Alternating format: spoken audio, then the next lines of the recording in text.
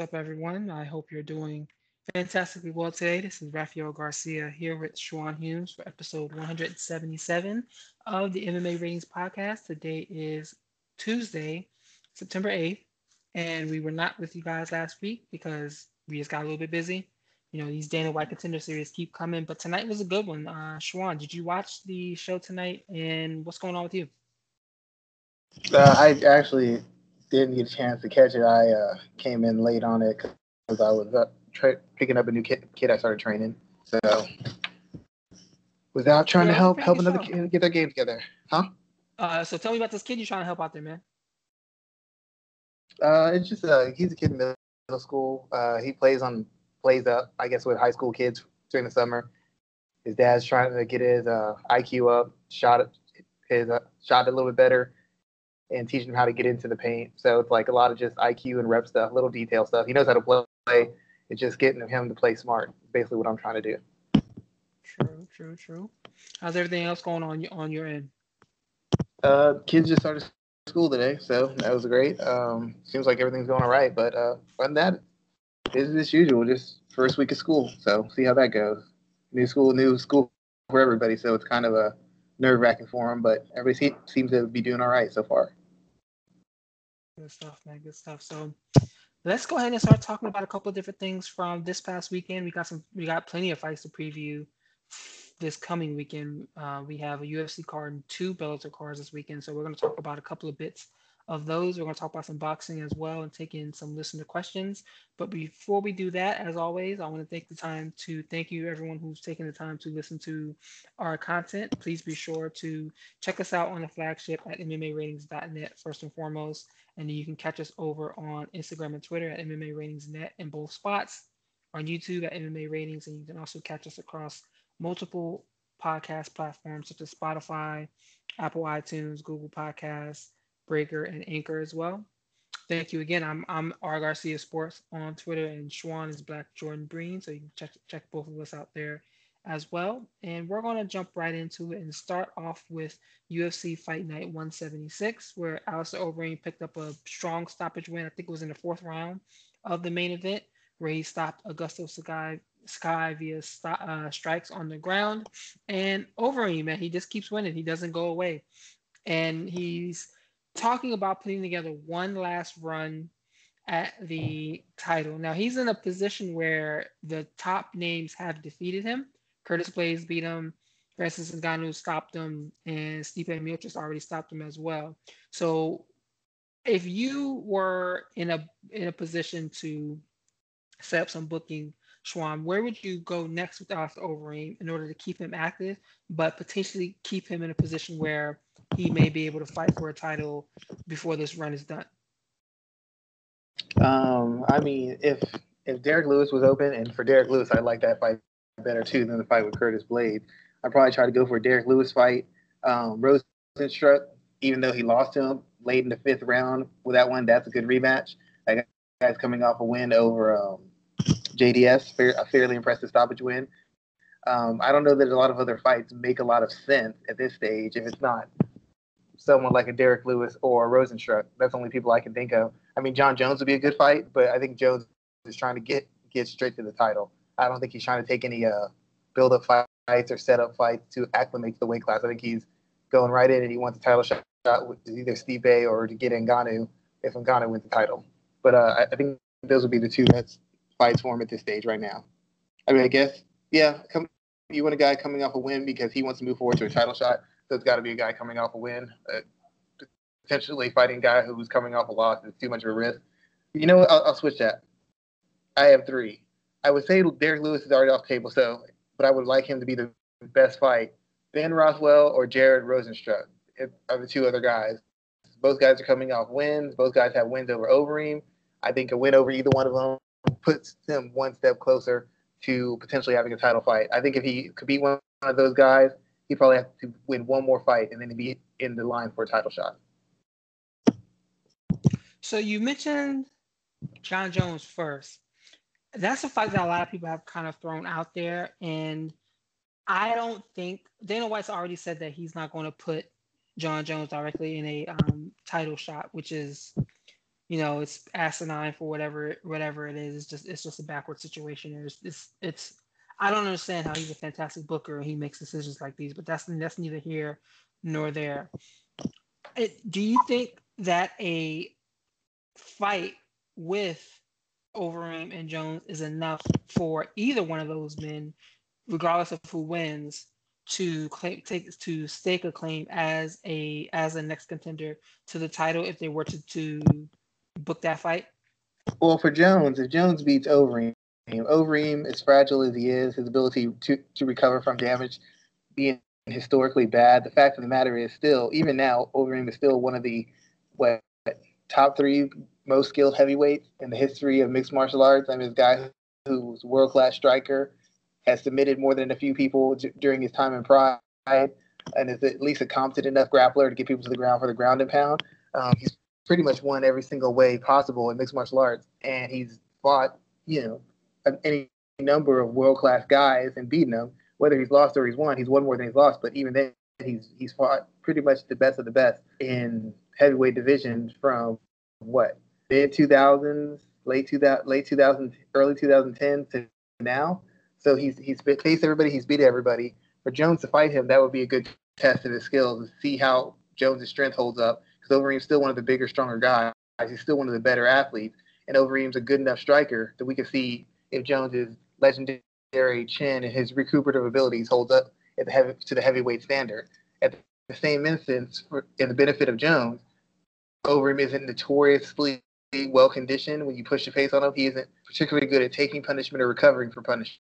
So that would give Jones a clear path to victory. For Overeem, Jones is the only interesting matchup in the UFC in the heavyweight division. Ngannou, Stipe has already been done, and it was fairly one-sided. Stipe is not a particularly exciting champion.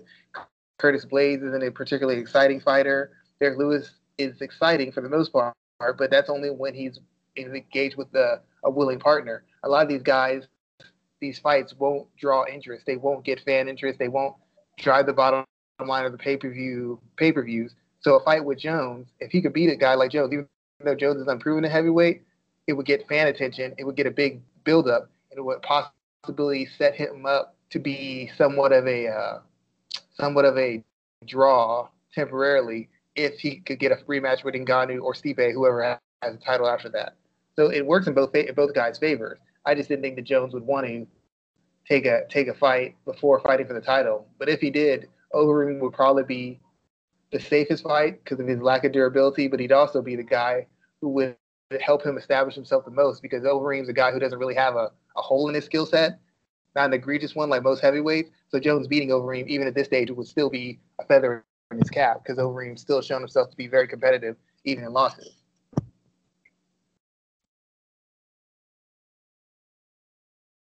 Let's talk about that Stipe fight real quick because you said it was pretty one-sided. Overeem did drop him. And no. I meant the interest in a Stipe. Like, there's no interesting fights in heavyweight division. Stipe versus Ngannou, nobody's gonna put down big bucks for that. Stipe versus Blaydes, no, that's not a big exciting fight either. Stipe versus Jones gets the blood running. Stipe facing Overeem would probably be more exciting matchup than other fights. Stipe facing Overeem after he beats Jones would also help generate some interest. But for the majority of the guys ahead of Jones and Overeem, they're not exciting. They're not fan favorites. They haven't put on performances that'll really draw attention to you that says, hey, I need to see this guy again. With the exception of Ngannou. Go ahead. And I was going to say, I think that I can agree with you there for the most part. I think that the fight that people want to see is that Stipe versus Jones fight. And that's why, like I said, I don't understand why Dana White is adamant in cutting his foot off, cutting your nose off in spite of your face. Like, why do that? But I do believe that is the best fight for them to make. It's the most interesting for Stipe at this point in time. And to be honest, I don't think they have much more of Stipe from a time standpoint. I don't think he's going to be around that much longer. So they may want to book this fight while they still can. No, Stipe, and I'm a fan of Stipe, but the fact of the matter is he's doing the same thing he accused Daniel Cormier of doing. Daniel beat him. Daniel wanted to fight Brock Lesnar because Daniel knocked Stipe out in one round. So to him, what am I fighting this guy again before I get my money fight? Stipe saying now, I've already handled Ngannou, I dominated him. I don't. That's not interesting to me. I want a boxer. I want a big name. So essentially, they're doing the same thing. And you're right. I don't think Stipe is in love with the sport anymore. I don't think he likes the way the UFC treats him. And I think he could, as far as being a UFC champion, especially now that he's regained his belt and defended it twice against Cormier, I think he could really take it or leave it as far as maintaining his position as a UFC fighter. I don't know how much. I don't know how much they pay him, but I don't think there's any law of loss between him where he forced himself to do it if he wasn't getting paid a huge amount of money to do so. Man, I'm not really going to disagree with you on too much within that conversation there. How much more do you think we have of Overeem at this point in his career? The man's been doing it since been doing it. Like, how much longer do you think he'll be around? Well, I mean, I think he probably finishes out this last run. Like, if he can put 2 or 3 wins together, I think he wants to go out with a title shot. And skill-wise, and as far as experience and versatility, I don't see why there's any reason why he couldn't. The question becomes, because right now he's still one of the most talented heavyweights. He's probably a top 3 talented heavyweight. He's probably right now top 1 or 2 as far as skill set. And as far as experience, there's really nobody else in the UFC who's got much more than him. So, but given his age and the fact that he's never been particularly durable, every fight got a high risk reward. That's why he's trying to get fights with guys who wins. He's trying to get fights with guys who can take him, who can maximize a fight with him. He beats a guy, he wants to move up 2 spots. He doesn't want to just fight guys and slowly work his way up. He knows he's got maybe a year or 2 left. He's trying to get the right wins over the right guy so that he can move up and basically be in the circle as a potential contender. So I would say he's probably got at least another 2 years. In heavyweight, he probably could fight another 3 or 4, to be quite honest. But I think he's going to ride this out until he can get to potentially a title fight. So I'm saying maybe another 1.5 to 2 years, and that's if he wins. If he loses another 2 fights, he'll probably end up retiring. Because once he feels he's going to be like Cormier. Once I no longer feel I can compete for a title, there's no point for me being out here. And right now, he still feels he's in line, or at least in the conversation for a title fight.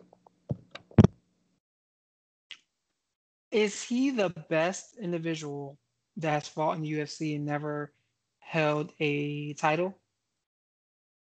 Given the heavyweight's notoriously thin and at other weight classes, if he was another weight, I feel like he would have been exposed a little bit earlier. Some of the other holes in his skill set that just can't be exposed by heavyweights. I wouldn't say that, but from that regard, I feel like the other weight classes is more competitive. There's less of a gap between the elite guys and the rest of them, so they're constantly more competitive. But I guess if you just look off of actual combat sports accomplishments, winning championships in kickboxing, I think he won a couple Grand Prix, and he's been a Strikeforce champion, if I recall correctly, a Dream champion as well.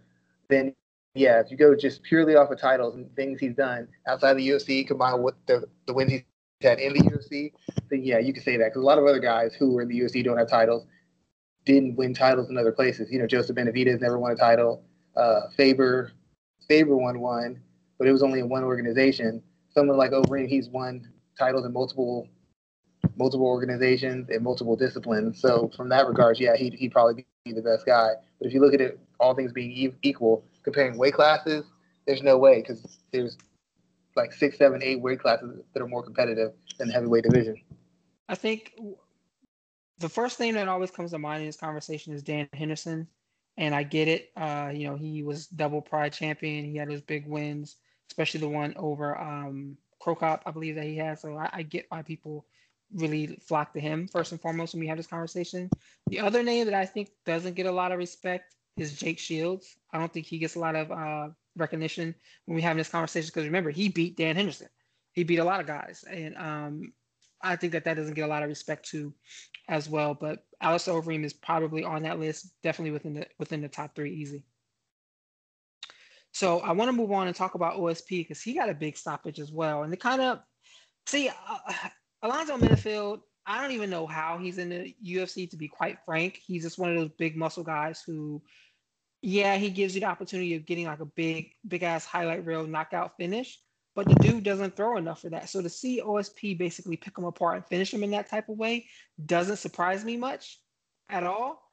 So what are you taking from this win? Is this an important win from OSP, or is this what we expected from him?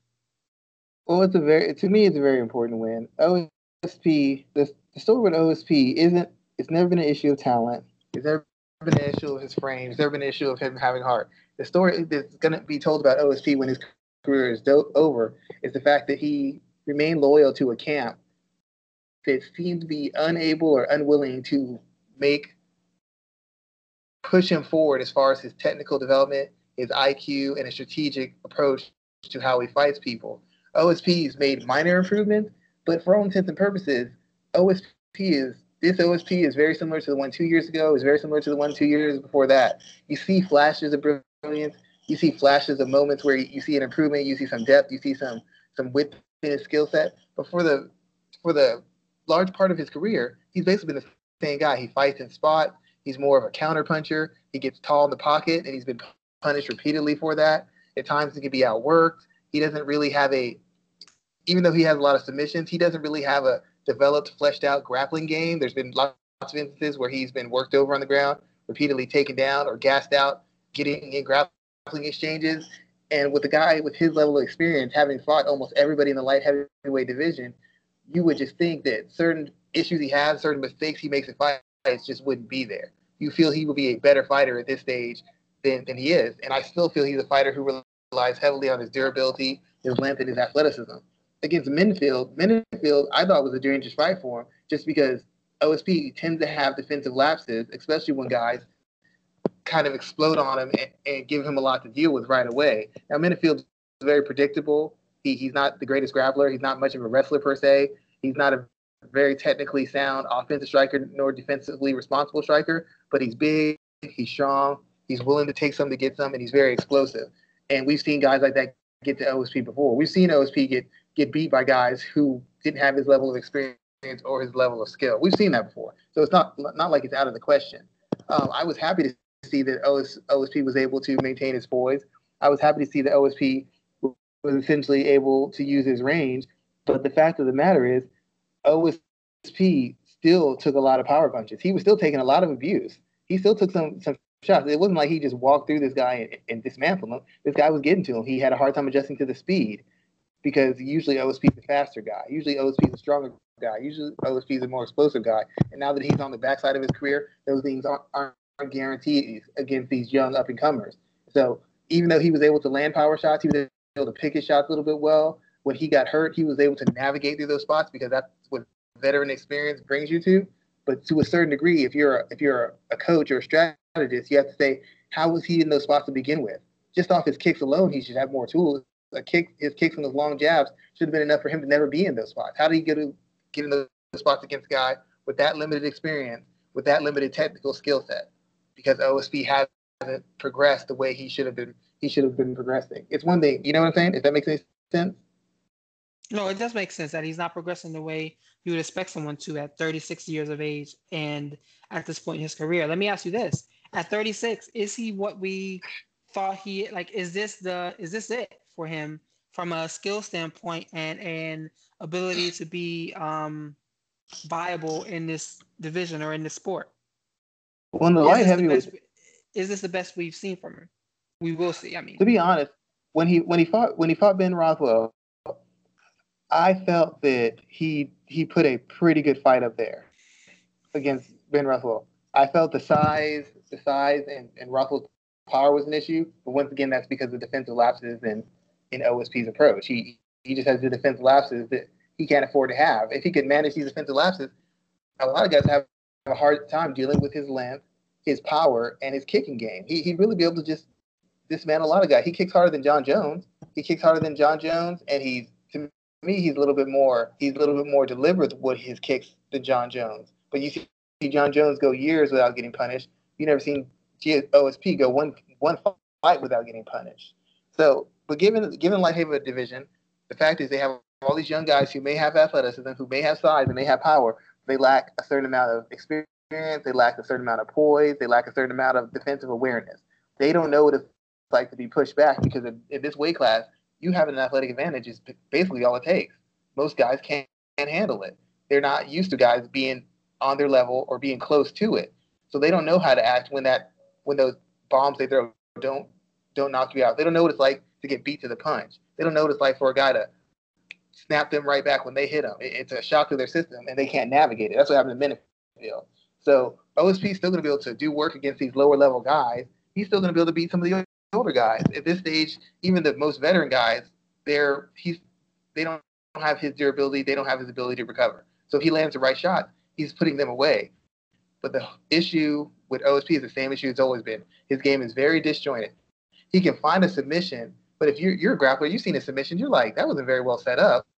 I mean, that guy got in a bad position. He took advantage of it. He didn't work that guy into that position. He didn't walk that guy in that position. He got a submission to the guy, chased the takedown. He got it. The guy overextended a submission attempt. He got it. He stunned the guy on the feet, dropped him, got on top of him, submitted him. It's not 1 through 5. It's 1-5. He's skipping all the steps. He just is a good enough, strong enough athlete. He can finish, and he's got enough knowledge. He has these holes in his game that he has not filled, so his game is very disjointed and it's defensively irresponsible. That means even though he's got the experience and durability and skill to beat anybody, he's just as likely to get put right out there by a guy who's got no IQ, no awareness, and no real depth of skill just because defensively he freezes up and offensively he's still not really refined in anything he does, whether it's grappling or striking. I mean, Minifield had moments. Minifield could have won this fight. He buckled his knees. He could have won this fight. But Minifield doesn't have the poise, and Minifield didn't have the maturity. There was such a gap that he took advantage of it. Against these more seasoned guys, he's not going to have that gap. He's going to make the mistakes. And when he makes those mistakes, he loses. And he loses a lot to guys he shouldn't be losing to. So I don't want to spend too much time more on OSP. He's OSP. You know, we're going to be saying the same thing about him next year as we are in one thing, Raphael. Every time we've talked about a fight for him, you notice my assessment of him and my issues with him have not changed. We've been doing the show for 2, 3, 4 years, 5 years. It's never changed. It's always the same thing with him. Exactly. It's going to be the same thing. And just like Coach Danny Green said, rest in peace. You know, they are who we thought they are. That's really it. Yep. He ain't never going to change. What else stood out for you on this card? On this card, the Montella De La Rosa fight, I felt that she really had a chance to kind of push her career forward and get a fairly big win. And she just fought a very, very, very down fight. It's clear that she's been working on her striking, but the thing about working on your strike, it's the thing that all grapplers do. No offense to grapplers out there. I'm a fan of grappling, but every time a grappler starts working on their grappling, the first thing they do is works at their striking. They overcommit to their striking. They start, you hit the pad, you feel like you got a rhythm. Oh, I got a good combination. Oh, feel how I hit that pad, I got that power. And instead of slowly building up their skill set and using the striking to transition into grappling, transition into wrestling, to set it up, or better yet, using your striking to be defensively sound so you can find angles or you can duck under shots and hit reactive takedowns, they insist on showing us how nice they are with their hands. And they're never as nice with their hands as they think they are. When she fought Viviane Araújo, I can't say Araújo, I'm messing up. My apologies. She wasn't able to consistently get takedowns because she was getting into striking exchanges with her. And she's facing a girl who's a little bit better of an athlete and a little bit more comfortable on the feet. Then when she started going for takedowns, they were getting stuff left and right. She could never really get the takedown she wanted. She could never impose her will. And the worst part is Viviane is very known for gassing.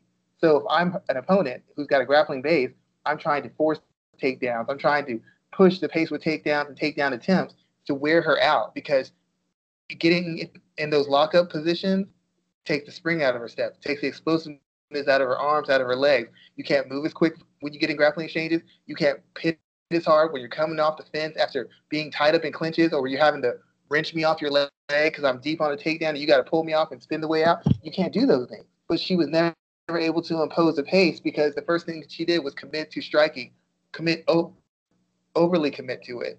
She got stymied, she got worked over, she got gun shy. So then she's reaching for takedowns. She's not setting them up. She's telegraphing them, and she's not able to get any work. She wasn't able to force a pace. If she would have been able to force any sort of pace, I believe she could have won this fight. And if she would have had the common sense that if I'm going to swing, it's hard to hit somebody to the head, even if I'm a good striker.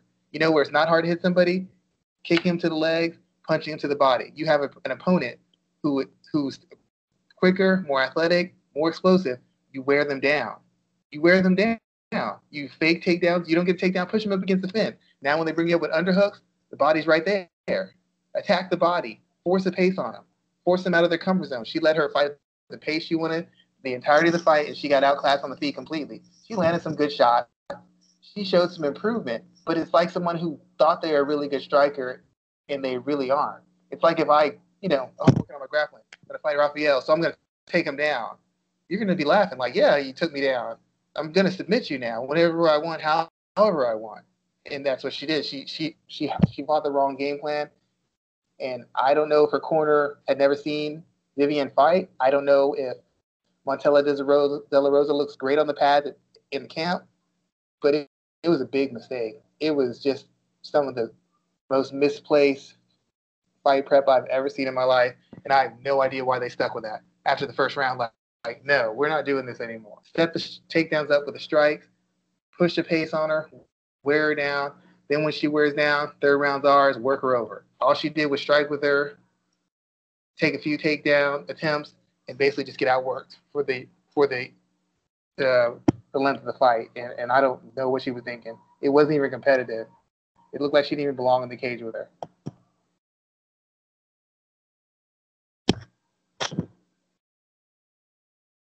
I did not watch that fight, so you're giving me some new insight into that.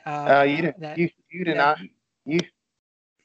miss anything. I mean, literally at one point, she almost ran across the cage for a takedown, like just bull rushed her, like somebody who's never been fought before. In the third round, she tries this after being dismantled on the feet for 2 rounds straight. Now you want to try for takedown?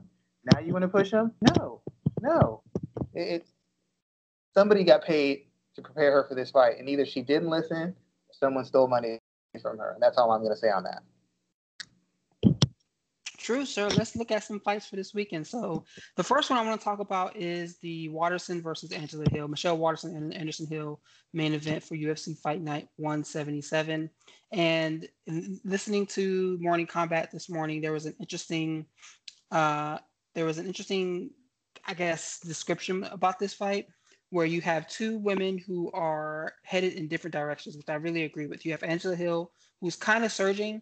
Even though she lost that fight on the scorecards to Claudia Gadelha, most people walked out of that event thinking she won. And you have Michelle Waterson, who is kind of going on a downward slide. She's lost 2 in a row. She hasn't looked.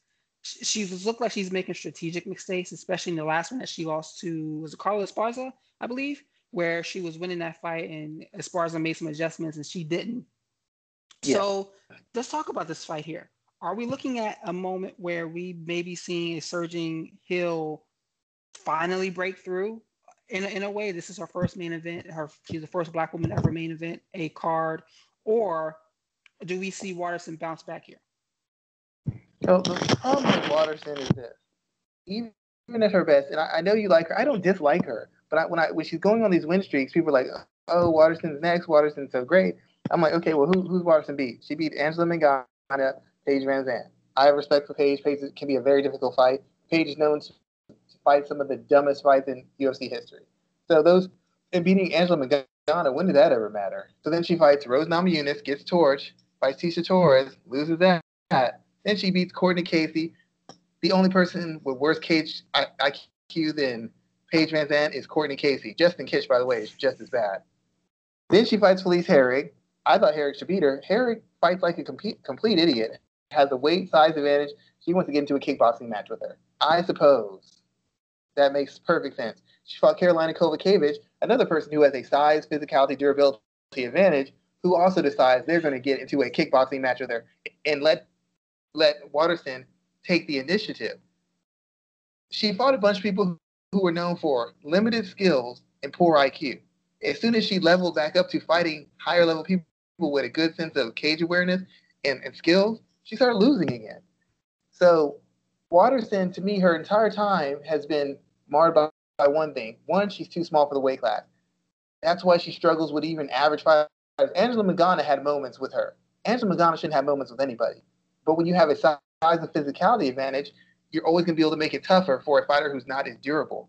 Secondly, she's basically put a 3-fight win streak together over girls who are at best average fighters. Ever girls who, since they fought her, haven't performed particularly well. When's the last time you seen Carolina Kowalkiewicz put up a good fight? Felice Herrig, she hasn't put the world on fire. She came back from injury. Doesn't matter. She still got torched. Courtney Casey, has Courtney Casey won a fight since she lost since she lost to Michelle Waterson? I think she won one and lost two. My point being is she hasn't beaten very good people. She's lost to all the really good people she's fought. Angela Hill, on the other hand, is in a similar situation. But the difference between Hill and Waterson is Hill actually has a size advantage, and Hill's a much, much better athlete. She has much more room for error. She can take a certain amount of punishment and fire back. And she also has enough firepower where she can harm a certain caliber of opponent. If Claudia Gadelha landed those shots against Michelle Waterson, she would have knocked her out. If Jessica Andrade would have hit Waterson with what she hit Angela Hill with, she would have knocked her out. The simple fact of the matter is Angela Hill is a bigger, stronger, more durable, and more powerful and more athletic fighter. On paper, this fight should be fairly easy for her. I don't know that Waterson has anything she can hurt her with. I don't think Waterson can bully her. I'm not sure that Waterson can handle any of her power. The question now becomes is, will Angela Hill put it all together? Or will she have defensive lapses and defensive lulls like she usually does that allows there to be a point of contention in any of her fights? When she fought Claudia Gadelha, she let Claudia off the hook. She point blank, she did. She let her off the hook. The fight was in her hand. She was defensively irresponsible and trying to get her own offense off, and she allowed Carla to land big, solid counters on her. Carla was dead tired, and instead of pushing the pace, she's letting Carla scare her off with one or two shots.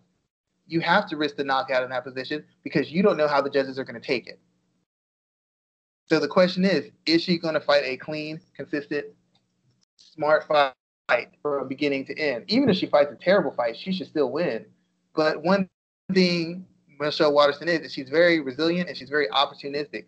If you're going to give her your neck or your arm or give up a takedown easily, she will take them, and she will continue to take them until you stop her from taking them. So if Angela Hill goes in a lull where she doesn't want to punch anymore, Waterson will punch. If she's going to let her get takedowns because she doesn't think Waterson is hurting her on the ground or isn't finishing her, Waterson will take her down every single round and win a decision. If she's going to overextend on strikes and load up on them, Waterson will point kick her, point punch her, do a decision loss. She has to fight clean. She has to fight smart. She has to impose her will. She has to break Waterson down, and she has to control the fight. Don't worry about KOing her.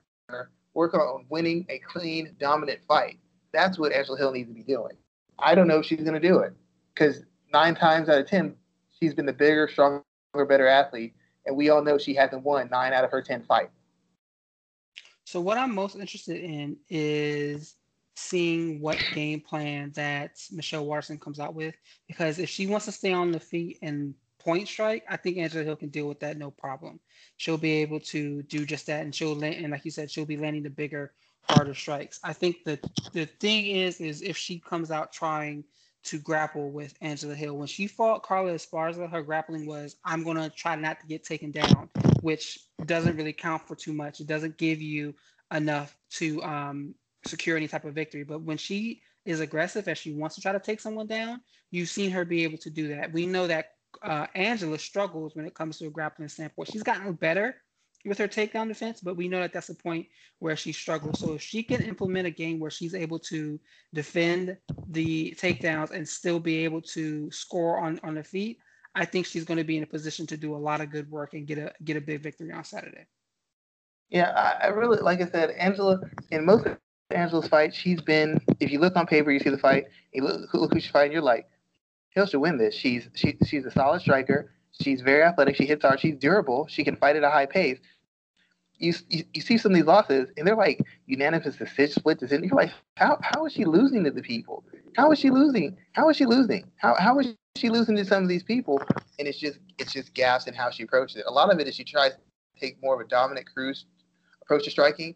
That only works because Dominick Cruz has the takedown to back it up. Dominick Cruz isn't great defensively. He's great defensively in the instance that he sets up his takedown, and that keeps guys from firing off because they don't want to risk getting taken down. And that risk of the takedown opens up counter strikes for him. Angela Hill has no risk for takedown.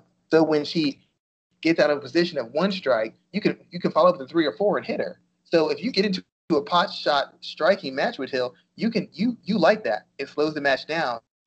We're throwing maybe 10 shots around. If you move right and you can feint, you can get to Hill. You'll land 4 to her 3. You land 5 to her 3, 6 to her 3. You can outland her. The question is that will you be able to handle the power that she fires back with? But if you're landing 3 to every one she lands, unless she's really stunning you, that's going to cost her round. Secondly, with Hill is, like you said, she's kind of one-sided. She's not really much of a grappler, so that's also not a threat. When you're a bigger, stronger person, you put him up against the fence, you wear him down, you clinch him up, you take him down.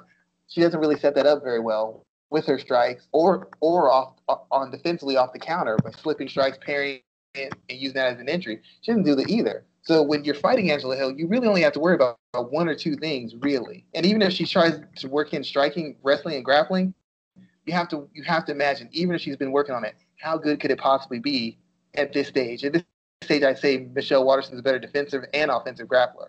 So with Waterson, you have to worry about the striking, you have to worry about the transition to wrestling, you have to worry about the grappling. Now, she doesn't have the physical strength to back that up with real horsepower, so everything has to be perfect technique-wise, but she is very cagey, she is very smart, and she will at least try different things to try to offset the athletic advantages. It's Hill's job not to get frustrated. It's Hill's job to not get complacent. It's Hill's job not to try to win the fight with one big shot and open herself up to being taken down and finished. Because if she gives Waterson an opportunity, Waterson will grab on and Waterson will finish. And if Waterson beats Hill, Hill is tumbling all the way back down the other way. Yeah, I think it's a must-win fight for both women, but for different reasons. The other She fight lost to Courtney Casey and Randa Marcos. Yeah, like they both have some questionable records. I think what makes Hill such an enticing name at this point in time is that she's taken so many damn fights on short notice, and she's pulling out wins and looking better each time. I think that's what's happening for her. Yeah. The other fight I wanted to talk about was Roxanne Modafferi versus Andrea Lee. This stood out to me because, again, Modafferi is just getting wins and hanging out and doing things that no one is expecting her to do. She is, let me see what kind of a win streak she's on right now. She lost her last one. Is this a co-main event? No, it's the third down.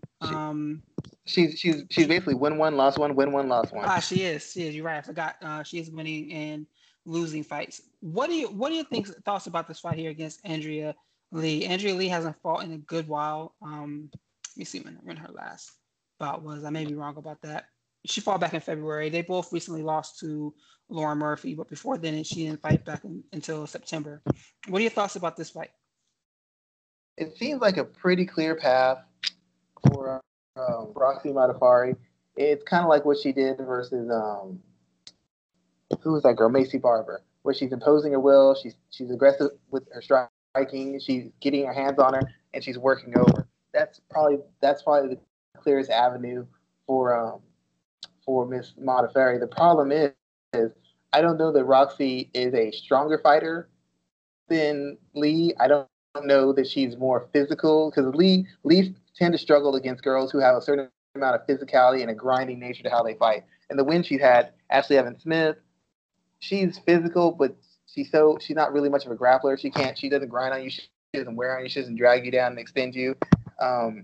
Veronica Macedo is also not much of a grinder. Montella De La Rosa has the ability to grind, but is stunningly unaware in the cage.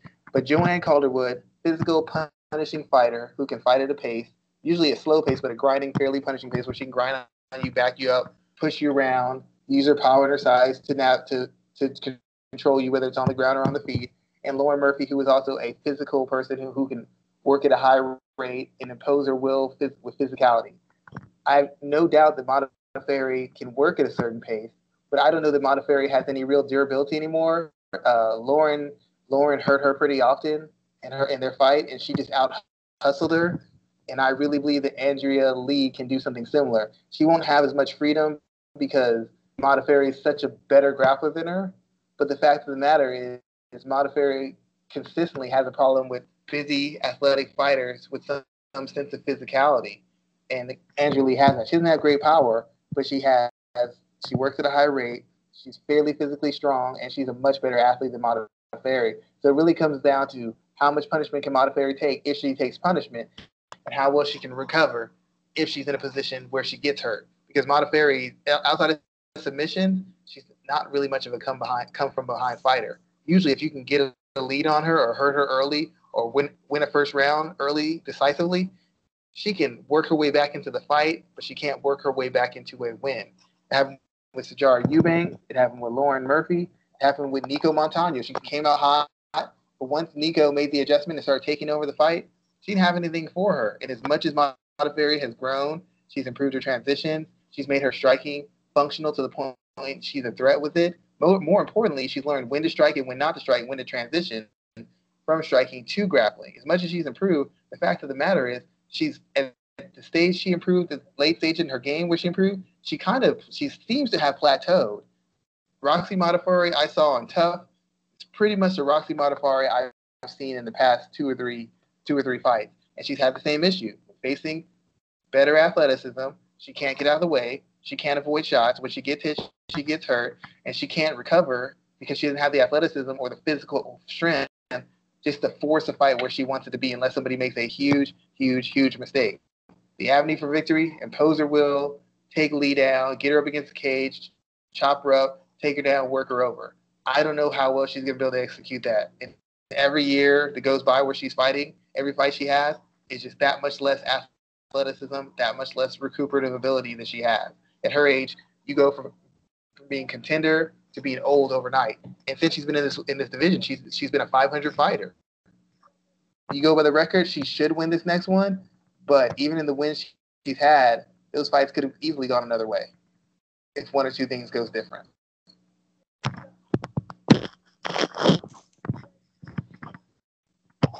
Man. Yeah. So before we head on to the Bellator card, is there anything else from this particular UFC card that stands out to you? This card it's not good to me, but is there anything that you see that you want to talk about? It's not really great. A lot of these fights are very like I said, they're showcase fights. They're fights to kind of keep guys busy, keep guys paid, help them build interest. You know, Bobby Green's fighting Alan Patrick. Alan Patrick's not a bad fighter. Bobby Green at one point was considered one of the better 155 guys. This is a fight to either propel Patrick or more than likely give Green multiple wins so you can start moving him up, facing better competition in the 155 division because he's a guy with a name. He's a guy with an exciting style. He's the kind of guy you want in front of as many eyes as possible. The fight I think is pretty interesting is Julia Avila versus Sijara Eubanks. I know that fight. I know they've had a bunch of issues getting Sijara Eubanks with a good opponent. Avila was a big sounding by the UFC, very popular, athletic. I think she has some star quality, has a lot of athleticism, very well conditioned, fights at a high pace. Seems to be a very physically punishing fighter, physically able to impose her will on opponents, whether it's on grappling exchanges or striking exchanges. She's kind of like who's that girl who won Tough who lost to Valeria Shevchenko? Juliana. She's kind of like her. She's big, she's strong, she's aggressive. She's still, in my opinion, she's still a little raw, but her athleticism, her aggression, and her physicality are enough for her to overwhelm a large amount of girls she's facing. Sijara Eubanks has fallen very fast in the UFC. At one point, she was supposed to be a title contender, and after that, she just wasn't able to make weight, and then she moved back up to bantamweight. And since then, she struggled. Eubanks isn't a bad fighter. She's probably one of the better body punchers in mixed martial arts. But the problem is she can't fight at pace. She cannot fight at pace. And at bantamweight, at the previous weight class, her power was fight changing, fight altering. She touches you, can turn the whole fight around. You take her down, she can just muscle her way back out. She can muscle her way in a takedown. But at bantamweight, her power doesn't carry the same pop. She can't scare people off. She can't control people with her power. She can't control people with her physicality, not in the same manner. So she often wears herself out fighting in the manner that she does. Her fight style is based on her having physical advantages. She won't have those physical advantages against Julia Avila. I expect her to have moments, especially with her body punching, but Avila sets a pretty high pace and is pretty physical.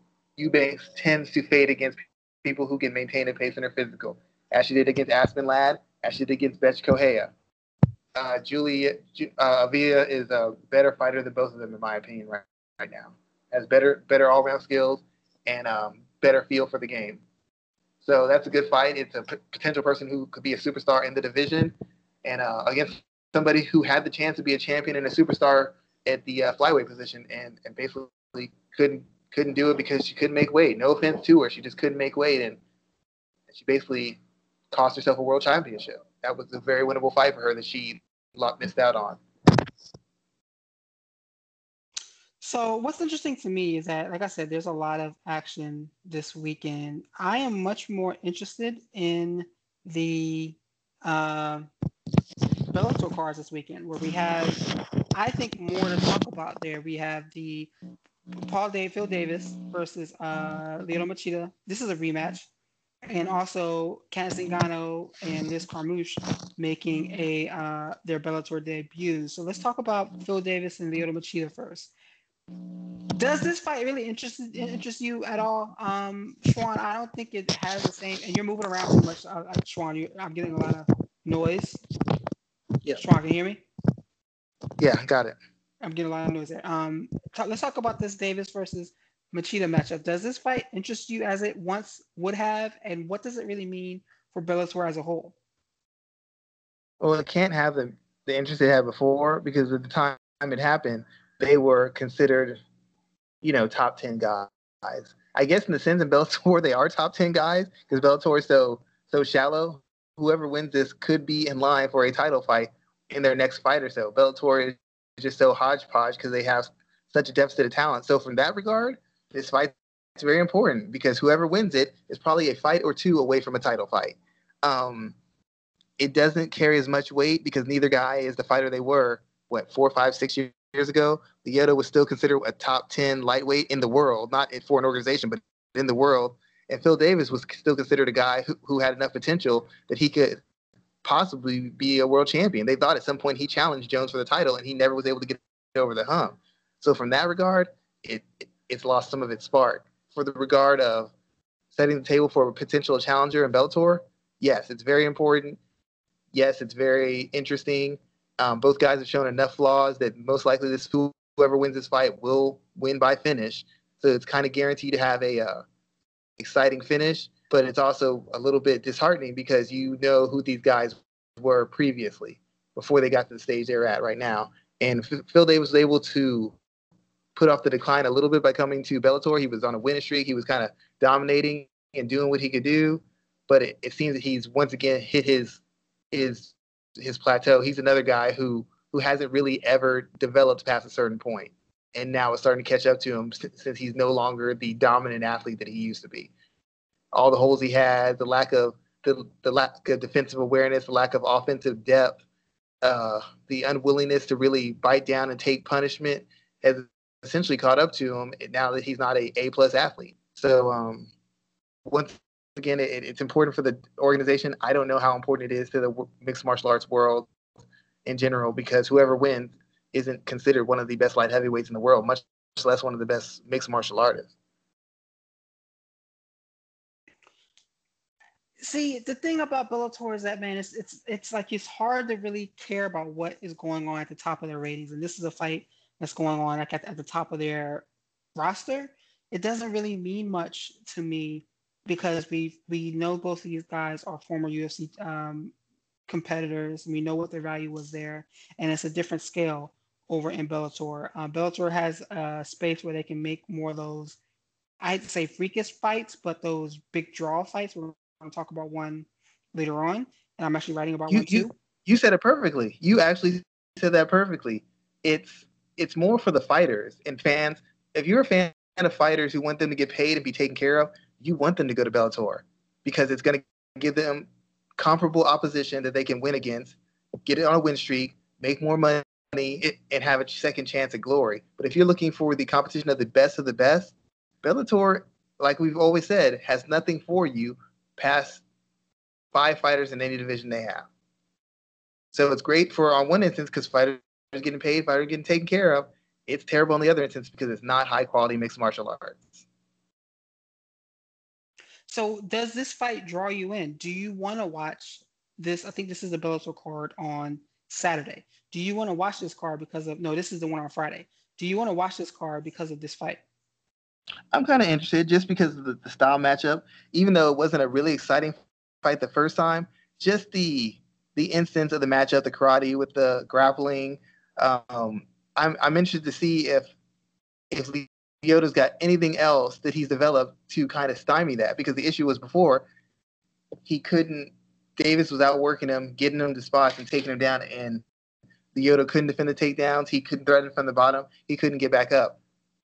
I would think that Lyoto, knowing that he's not the athlete he used to be, would have developed a better set of all-round skills. But after, I was watching that fight against him against Chael Sonnen, and it really didn't seem like he's really developed any really better sense of grappling or wrestling if he's forced to grapple or wrestle. That's why I was saying this is probably going to end in a stoppage, because he's not as durable as he used to be, and he was never really durable. And he doesn't seem to have a structured, fleshed out, fully developed grappling or wrestling game that can keep the fight where he wants it to be. And even where it wants it to be, since he's lost half a step, he's not nearly as elusive, nor is he able to handle punishment the way he used to. So it's interesting to see if he's made any adjustment, or if he's really going to rely on the same style that he fought as the old Lyoto, because that was perfect timing, perfect movement, perfect distance management. When you get it to an older age, that doesn't happen as well. You have to have add another layer of defense to give you that extra second and a half for you to react. He seems to not have developed that. So I'm just interested from a stylistic point of view, and just him as a fighter. Is he just at Bellator to get paid, or is he really perfecting his craft so that he can show us a little bit more and extend his career? Ryan Bader showed us a little more, extended his career. Rampage Jackson came to get paid, and he would treat it as such, if you understand the difference in the comparison. Yeah, I can see that comparison there for sure. It's funny that you brought up Rampage. We're talking about two other fighters that competed in the UFC with Liz Carmouche and Kat Zingano. Both of them are making their Bellator debuts. What is their value in Bellator right now? I kind of forget how solid Kat Zingano's record really is.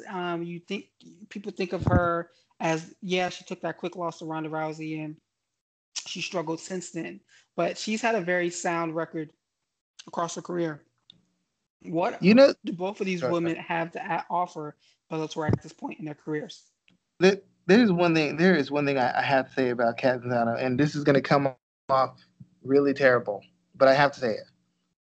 Kat Zingano, she fought Megan Anderson, right? And Megan Anderson threw a kick, and it kind of kicked her in the eye, right? Mm-hmm. Kat Zingano is the only person who has fought Megan Anderson in the UFC who did not try to take her down and grapple her. And Kat Zingano is pretty much the best wrestler and grappler that Megan Anderson has faced in the UFC. Had she just taken her down like Spencer did and like Holm did, she would have beaten her and then gotten her rematch with Amanda Nunes. She was that close. For some reason, she chose to engage in a striking battle, which is the only way Anderson could win. And because she engaged in that striking battle, she got kicked in the eye. She couldn't continue, and she lost the fight. It was set up for her to win, to get a title fight. And I don't know how she sleeps at night knowing that she dropped the ball that badly. I mean, this girl got out-grappled by Holly Holm, and your first thing is to kickbox with her? And that's always been the rub with Kat Zingano. She has a solid career. She's got great physical talent. She's got great heart. She's got explosiveness. She's got power. She's got durability. She's fairly well conditioned for the most part. Now she kind of fights in spots. But it's been these huge, tremendously bad gaffes, mental gaffes that have cost her routinely in fights. It's just cost her, and it's cost her time and time again. And in Bellator, she brings a name. She has an exciting style. She's still a better athlete. She's attractive. Have to throw that in there because it matters. So it helps Bellator's bottom line. It fleshes out their division. It gives them another viable fighter. It gives them somebody who's got a history of success, which they can use to legitimize their division. But at the same instance, it's kind of like the Lyoto thing. We've already seen her at her best and against the best. Even when she's had clear advantages, she's made the wrong decision, and she's been beaten when she shouldn't have been, just because she had no sense of awareness in what she's doing. So it helps it, because once again, you fill out the division. You can get more fights. Maybe you can have her fight Julia Budd. Maybe she puts in the fights together. You can finally get that Cyborg fight. There's enough matchups where you winnable fights where she can win and put herself in position for a title fight. But it's like, you're kind of seeing what she is at the elite level. So you can't lie to yourself and say she's one of the best in the world. She's Bellator signing the best talent. They're signing the best talent left. And to be honest, in featherweight, UFC doesn't even have featherweight division. So in that regards, I guess you could say they're signing the best talent. But you know what she is. You know what her ceiling is. This is more about her getting paid and her getting an opportunity to be a star, more so than her being considered one of the best in the world. Unless she has taken it upon herself to address the hole she has and really improve. But she hasn't done that in force in the previous years. I don't know why she'd do it all of a sudden against lesser competition. I mean, you really broke it down there, and I'm a big fan of Kat. I'm a big fan of her ability to grapple, because that's my background. I've always loved that about her, but she doesn't implement that enough. I remember her fight with Juliana Pena. That was an excellent fight where both of those women came in there with the idea like, look, we're going to wrestle the shit out of each other, and whoever is a better wrestler is going to win. She doesn't fight that way anymore, and I wonder if that Ronda Rousey fight really damaged her in that way so much. Because if you look back, that was a fight where she just threw it all away, and she hasn't really been a grappling first type of fighter since then. And I really wonder, I don't know if anyone's ever asked her that question, but she's really gotten away from that style since that fight. Talk about that, Schwan. I thought she was having a health issue that kind of impacted it. As you know, she used to be more of a machine and really press people. When she fought Amanda Nunes, Nunes was beating her from pillar to post. She just took the abuse and kept fighting the whole way through. So Nunes gassed herself. When she fought Miesha Tate, even though that was a nonsense stoppage, the fact of the matter is she kept pushing a pace on Tate, and she's always been a grinding pace pusher. Recently, she just fights in spots. When she fought Pena, it was fighting in spots. When she fought, I forgot the other girl she fought. But there's a couple fights where she has these big moments, or she'll lose the first couple rounds and then come out third round humming. Come out the first round humming, lose the rest of the rounds. It's like there's a disconnect, and I'm not sure if the wrestling with her previous injuries and illnesses, if the wrestling is something she's incapable of, or if she's really just that stubborn in what she's doing and feeling that she can dominate a fight through striking. But she's a better wrestler and a better athlete than most of these girls she's facing. You would think she would at least test the waters just to see what would happen if she takes someone down and forces them to fight off their back and forces them to be on the defensive while she's chopping them up. But it's like she's very, very unwilling. Maybe she's actually unable to do it. But if that's the case, then even against these second and third tier fighters, she's going to have problems because she's not really a featherweight. She's a bantamweight. And facing bigger, stronger opponents, even if they're not better athletes, we saw what happened to Marlis Kunin when she went over there and she got beat and she wasn't expecting to. The same thing can happen to Kat Zingano. Kat Zingano is not the physical force she used to be. She can't take punishment the way she used to. She can't physically dominate the way she used to. And if she's unable or unwilling to use her wrestling, that's a problem for her putting wins together. I'm not saying she won't win because she's facing people should be athletically better and technically better and face better opposition. But when you are kind of limited to one approach, or you're choosing to take one approach and you're not great at that approach, your chances of losing are always 50-50. I'm not going to disagree with you at all, sir. We have another big fight. We have Juan Archuleta and I think Austin Mix. What is the guy's first name? What is Mix's first name? Do you know off the top of your head? I don't know. I don't know his first name. Let me see. I forgot what his guy's first name is. Yeah, that's what everybody calls him. I can't think of this. Hold on. So we have Juan Archuleta. This is the fight on Saturday. He's fighting Patrick Mix. That's right. Patrick is his first name. Duh, clearly. This is a big fight to me. And I think this is a big fight because these two guys are two individuals who can be bigger names for Bellator as a whole. Both of them are very solid in their weight classes, and I think that's what Bellator really needs right now, especially with Michael Chandler being 90% out of the door. Talk about this fight here, and how do you expect to see it going down, Schwan? This fight is important for one reason only. It is two guys who are not over 30 and haven't had 30-something fights in wars engaging in an important fight. Bellator needs more people, young guys who've been developed. They should start getting younger guys from the UFC who maybe aren't going to be on title runs, maybe won a couple of fights. Bring them in. Let them beat up on these cans. Let them slowly develop a fan base, get their feet underneath them, and have guys who are in their mid-20s for once contending for titles or being in the title picture. of these guys who are coming in off the tail end of their elite level, just hoping they can ride whatever advantages they have over what they perceive to be a lower level of talent. That's the mistake they're making. Get younger guys who still have 4, 5, 6, 7, 8 years ahead of them. In this case, you have two young guys. So you have guys who aren't shop worn, guys who aren't capable of just being finished, guys who put on some win streaks, and guys who are still young enough to make massive changes and improvements to their skill set. That's the important part about this, and that's what makes this fight exciting.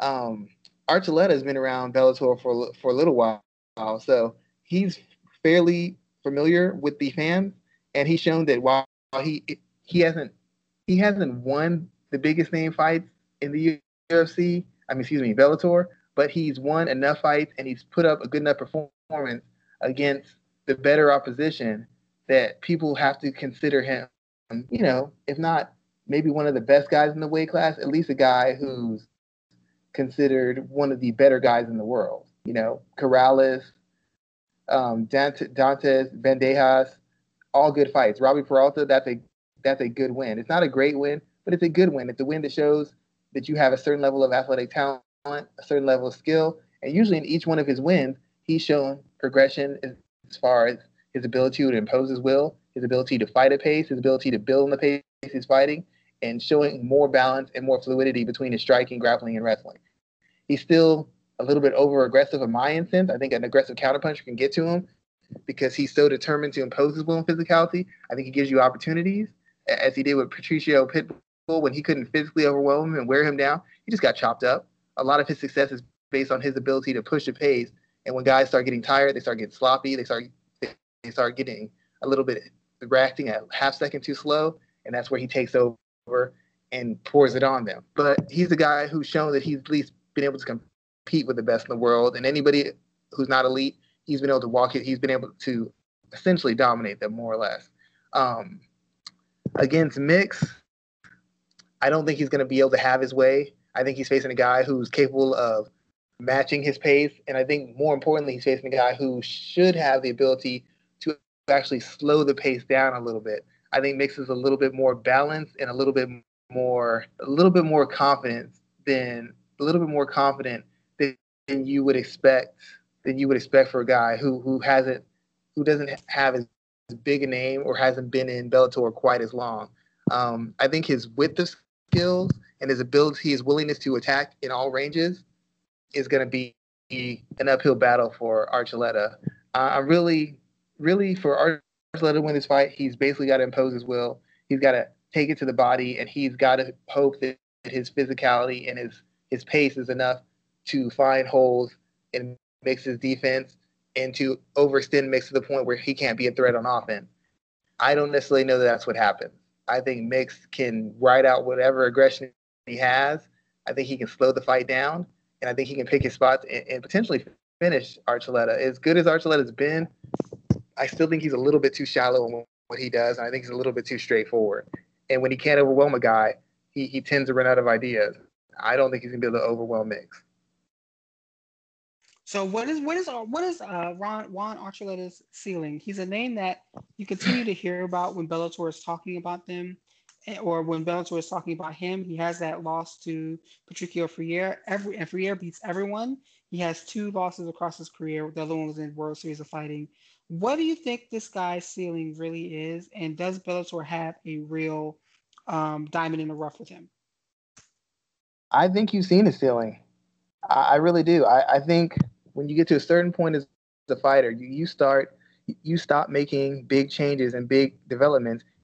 And basically what you get to is where you're just refining it. It's actually the same in any sport, basketball, football, baseball, fighting. When later in the game, you don't see a guy go from a 5 to an 8, a 5 to a 7, a 4 to a 6, a 3 to a 9. It doesn't happen.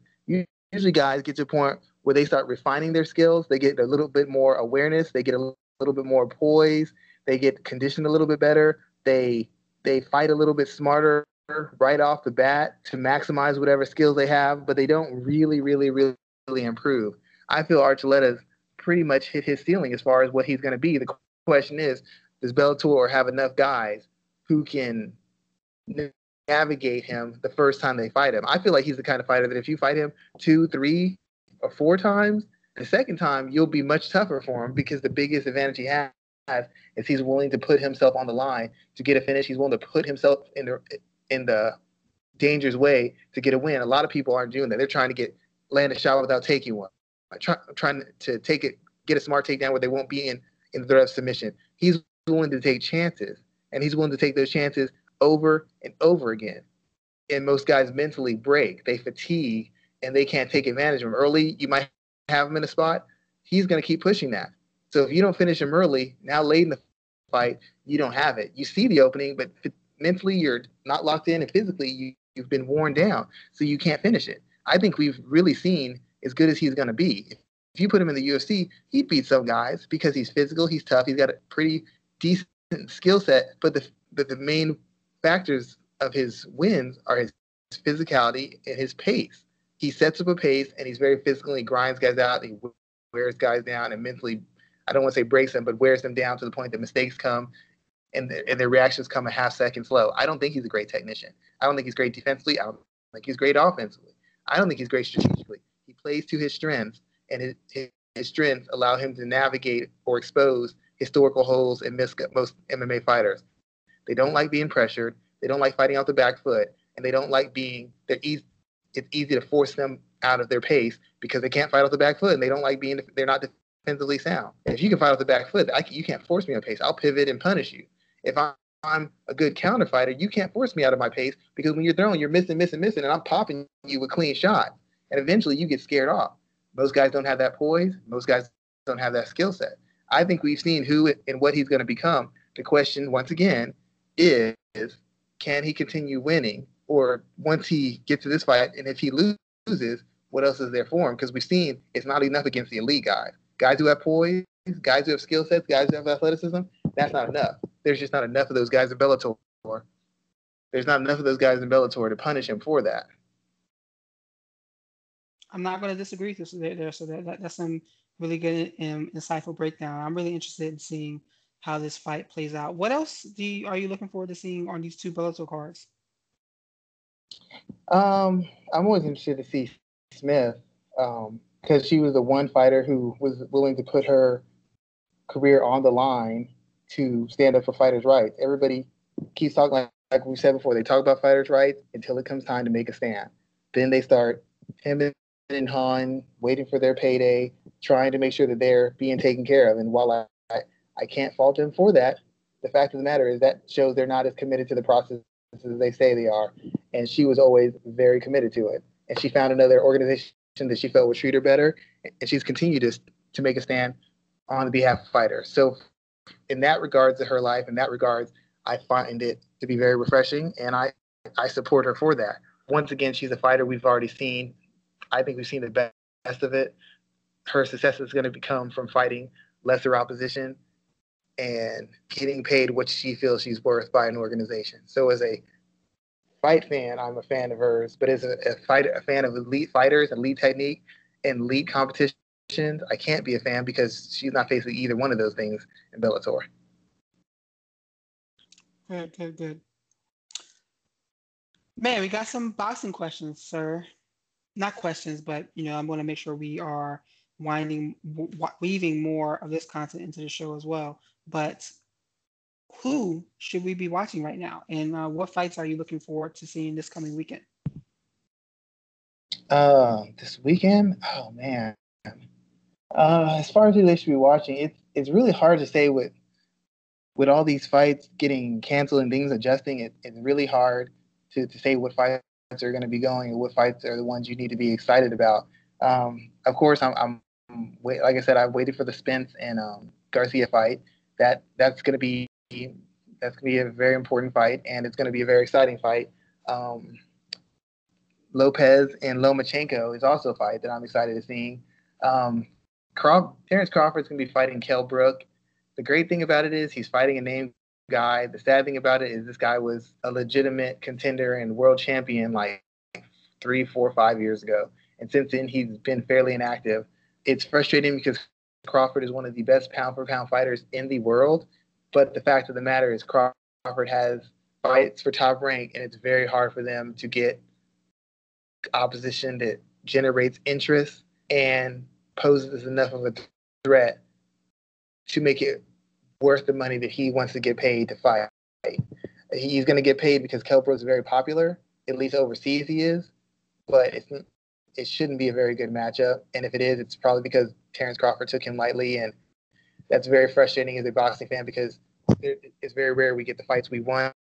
In this fight, we have two guys in their prime, Errol Spence and Terrence Bud Crawford, and we're probably not going to see them fight until they're another 2 or 3 years minimum, or worse yet, we're going to get them when they're past their prime and they finally fight because they're giving us what we wanted 7 years too late, much like Mayweather gave us what he wanted with Pacquiao 10 years too late, which is unfortunately the issue we constantly have with boxing. As far as people are fighting, I can't say there's a lot of fights this weekend I was looking forward to. I've really kind of marked these other two fights as the fights that I'm really committed to, that I really think are going to get crossover attention and really get not just boxers but mixed martial arts fighters on board as far as watching them. The biggest problem right now is these guys want to get paid a lot of money. They do not want to fight the best guys, and fans just aren't tuning in. Even if they're good fights, fans want recognizable names with recognizable records who've done recognizable things, and it's very hard to put those fights together. It's up there, sir. I'm trying to get more into boxing myself and trying to find more. I guess there's so much on that it's difficult to watch, but I'm definitely trying to do a better job of that. I actually somebody on Twitter contacted me about a question. I wanted to answer it real quick. It was Victor O. His question was regarding Jon Jones. He was wondering if Jon Jones's style, as far as a fighter, how does it translate to the heavyweight division? From my point of view, the heavyweight division, talent-wise, is just so thin. And most of these guys, like I said before, they're bigger, they're stronger, but they're not young. They're not nearly as athletic as they used to be. Most of them weren't great defensive fighters before. Most of them weren't great offensive fighters either. And when you look at Jon Jones fighting a heavyweight, the only thing we wonder is, how does his strength translate? How does his durability translate? But even this Jon Jones we've seen, he's been less than stellar. The fact of the matter is, in his less than stellar fights, he still probably showed more skill and more IQ than the majority of heavyweights.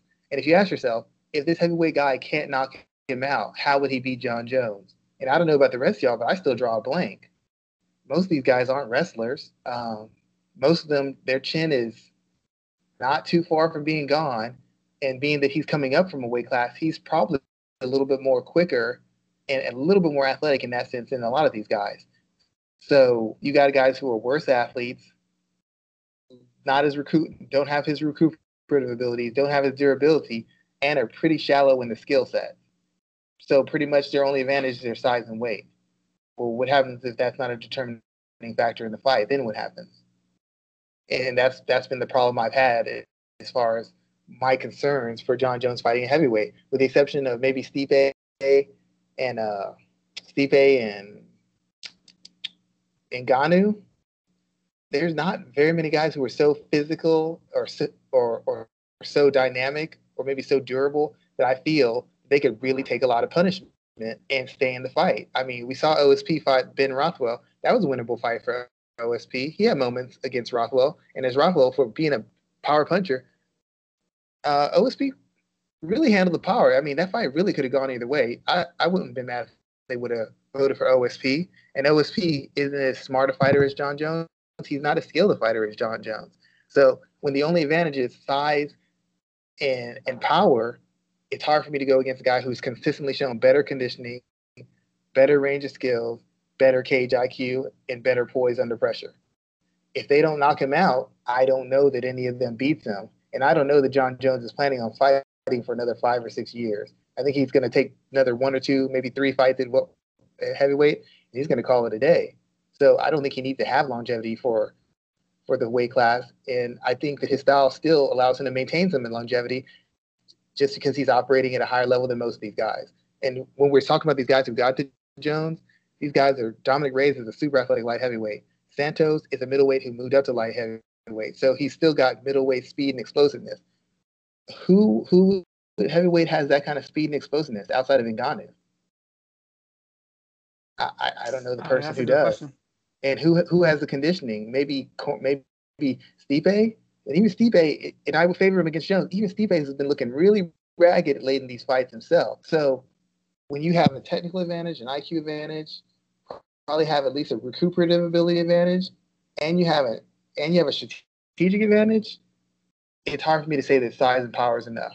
When most of these guys, I know they're all heavyweights, I know they're all big, but most of these guys aren't devastating knockout punchers in the first place. So, most guys I have a clear avenue of success for Jones, and I think that he can translate to heavyweight and be just fine, given the current heavyweights he has to face. Now, if he stays around for 7-8 years, okay, it's going to catch up to him. But at this rate, I figure he could be a heavyweight for at least 2 or 3 years and be pretty decent. Outside of Ngannou, I think every other risk, as far as power, is manageable. Good, sir. Good, sir. The only other question that we got for this week is a reference to one Brock Lesnar. Do you think he is coming back to mixed martial arts? I'm actually writing about this tonight. I don't think he is, but I think this is the biannual Brock Lesnar sweepstakes where he runs around and says he's a free agent for professional wrestling, and he is open to takers or suitors or whatever. I think he is going to stick with professional wrestling, maybe even on a lesser scale now, because I feel like they're moving away from wanting to use him so much. Even though there's already rumors of talking about WWE wants him back for WrestleMania next year, but I think he stays away from that. If he does return to MMA, though, I would not be surprised if Bellator, if he ends up in Bellator for that fight against Fedor. What are your thoughts about that, Shawan, and where do you think he would end up? I'd have to say it's the safest bet. Fedor still has some athleticism. He's still a far better skilled fighter, but Lesnar doesn't like to get hit, but physically he can handle getting hit. Even in his last fight, he didn't like to. He doesn't like getting hit, but it wasn't like whenever he got hit, he crumbled because he couldn't take it. He crumbled because he can't take it. Physically, he can. I don't know that Fedor can take punishment anymore. So if Fedor can somehow navigate his bull rush and navigate him taking him down or forcing him to the cage and opening up on him, then yeah, Fedor is his superior striking and his quicker hands and his poise are gonna allow him to expose Brock Lesnar. But if Lesnar can land a big shot on him, I don't know that Fedor can recover. And the heavyweight division is also thin in Bellator, but it's thin with a lot less risk. Stipe Miocic is a risk to Brock Lesnar. Francis Ngannou is a risk to Brock Lesnar. Curtis Blaydes is a risk to Brock Lesnar. Even Overeem is a risk to Brock Lesnar. Even at this stage, there's more winnable fights and there's more big name money fights over there and more fights that fall within his wheelhouse as far as his ability to win. They could put him in against Big Country at first, just get him acclimated because Big Country's been fighting, take him down, work him over. There's a lot of guys who just can't stop his takedown. There's a lot of guys who just athletically can't handle him. And in the UFC, there's still 4 or 5 guys at least who can handle his athleticism and who are good enough wrestlers where if Brock Lesnar's conditioning isn't on point, he'll win a round, maybe a round and a half. But then from that point on, he's going to get beat pillar to post unless he's going to get a title fight right away or he's going to fight John Jones. Those are the only 2 fights that make any sort of sense for him to go to the UFC. Big money fights, high profile fights, that'll, whether he loses or not, he can look good in for moments and he can make a lot of money in. In Bellator, he could actually be there, I think, for 2 or 3 years and do pretty well. In the UFC, whoever he fights, it's 50-50 proposition. He fights John Jones. I think maybe he gets out of the first round, maybe second round he wins, he loses. But there's a lot of guys who can beat him in UFC. There's not as many guys who could beat him and would give him the payday and the exposure he wants in Bellator outside of Fedor. So maybe for a 1-fight deal, but if he's looking to make multiple paydays, the UFC is probably the better option. Or just the one payday with Jones, it's just a better fight. It just makes more money than anything else they have to offer him in Bellator. I get to big things. Do you think that a fight Schwan, I don't know what that is. But That pretty much can have you the just pleasure. One second. audio, I, huh? I have no idea what that was. Go ahead. Sorry. Okay, so I think a fight with Fedor does it's a massive draw. There will be a lot of money to be made there. Um, but I do think that there's more money fights for Lesnar across a maybe 2 to 3 fight tenure in the UFC. I don't even if he was to go back to UFC, I think he would only take one. I don't think it would be even 2 and 3. It would be that fight with Jones and that's it. But I don't think he's coming back to mixed martial arts, to be honest. And I'm going to write more about that later on today, which you can or tonight, which you will be able to find over on MMA ratings, sir. Yeah, it's a tough way to make a living. I don't think it's worth it, but I think he could really. I mean, if you look into some of these numbers they're getting pay-per-view wise, if he can get some in on the pay-per-view action, him versus Jones, I think does a million buys. Even now, him versus Jones, I think does a million buys, and if he's getting paid his usual fee, probably more, and he gets a percentage of that pay-per-view, I think that sets him up for another run with the wrestling promotion, or it sets him off to take a break. I don't know that Bellator has that reach. I don't know that Fedor at this point has that reach. Jones still hasn't been defeated. Fedor got knocked out like 4 months ago, 6 months ago. Whenever Fedor knocked him out with the first shot he took. Now, if Fedor would have won that heavyweight Grand Prix, we have a different conversation. But Fedor was knocked out with the first shot he was touched with in that Grand Prix. I don't know how they sell that fight the way they want to sell it, to where Lesnar makes the money he wants to make with it. True, sir. True. We're gonna go ahead and close out now. Why don't you let everybody know what you're working on? I'm just working on my live action pieces. I was still thinking about doing one for the Cobra Kai just because people like the show and just kind of give it some context as far as the fight scene. But Michael's not too sure if that would do very well. But I think if I waited until the premiere for it, I I think we'd do some numbers. Still working on the Black Widow piece, and then a couple other pieces I got going. So that's all I'm doing. That and talking about either basketball or fights on Twitter. I feel like Cobra Kai has really been picking up in popularity. I actually need to start it.